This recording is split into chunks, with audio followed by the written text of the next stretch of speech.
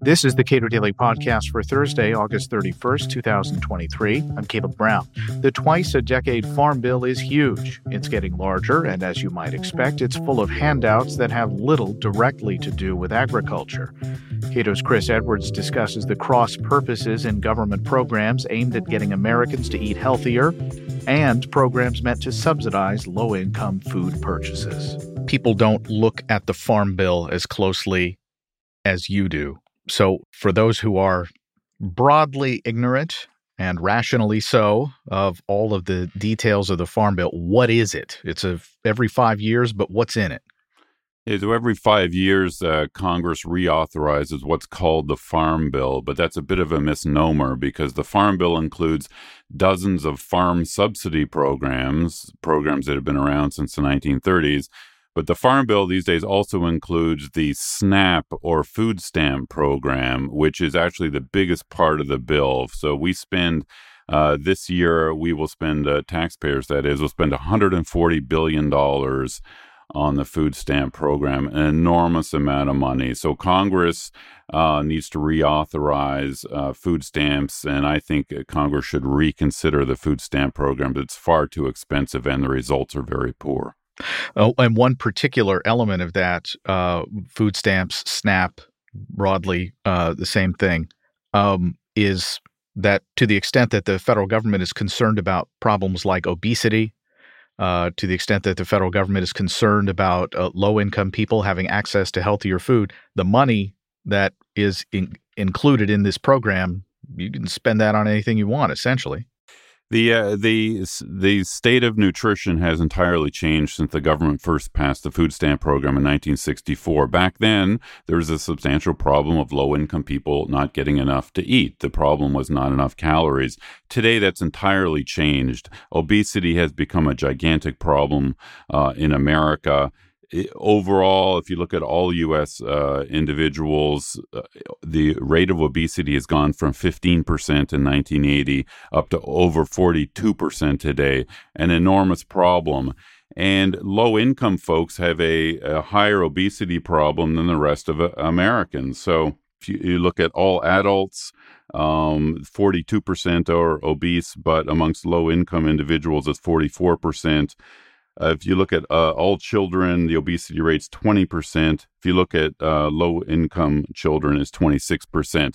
So there's a big problem here. The food stamp program subsidizes all calories. 42 million Americans are on food stamps, can go into any grocery or corner store and buy any food product, basically.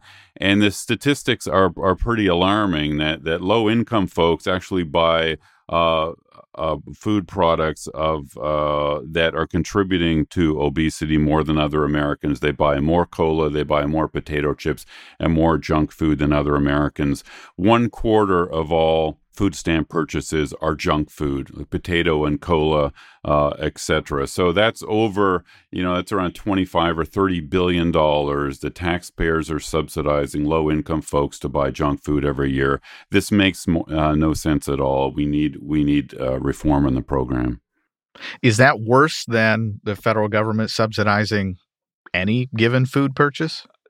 Individuals can buy what they want with their own money. I'm not a micromanager. I want to get the federal government out of all of this. But it seems to me if we're going to have a federal program that, in the propaganda with a food stamp program, if you go to the government's food stamp or SNAP website, it's all about nutrition and helping low-income eat healthy, but the actual results of the program are the exact opposite.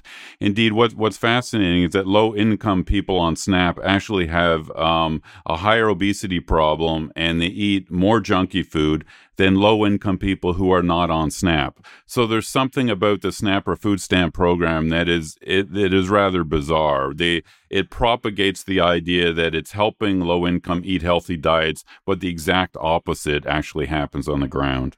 Okay, that's a really interesting thought. So to the extent that the federal government is involved in this program, it is actively working to subsidize less healthy choices for low-income people. So phasing out or getting rid of this program broadly, or at least getting it out of the Farm Bill, what does that look like?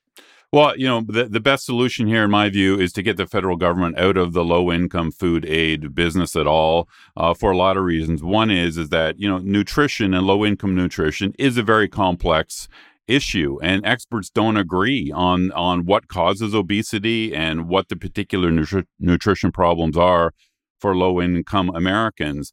But at the same time, the federal government with SNAP has a one-size-fits-all solution. They won't let the states experiment. So, for example, there's been numerous states that have petitioned the federal government to say, hey, can we, cut out cola and junk food in our SNAP programs? And the federal government has denied these waiver requests. And yet the federal government's top-down solution isn't working. So I think the federal government ought to get out of low-income food aid, and the states can set up their own programs and go their own way with the program if they want. A partial solution would be what Senator Marco Rubio has proposed. He said, why not at least cut out the junk food, the cola and potato chips and the like from the food stamp program? That would save taxpayers money, but it would also be an effort to try to at least get some better nutrition in the program. And if we follow the work of our colleague Terrence Keeley on nutrition, of course, there are any number of incumbent producers of products that really want their particular product included in nutrition guidelines, whatever the health consequences of eating it.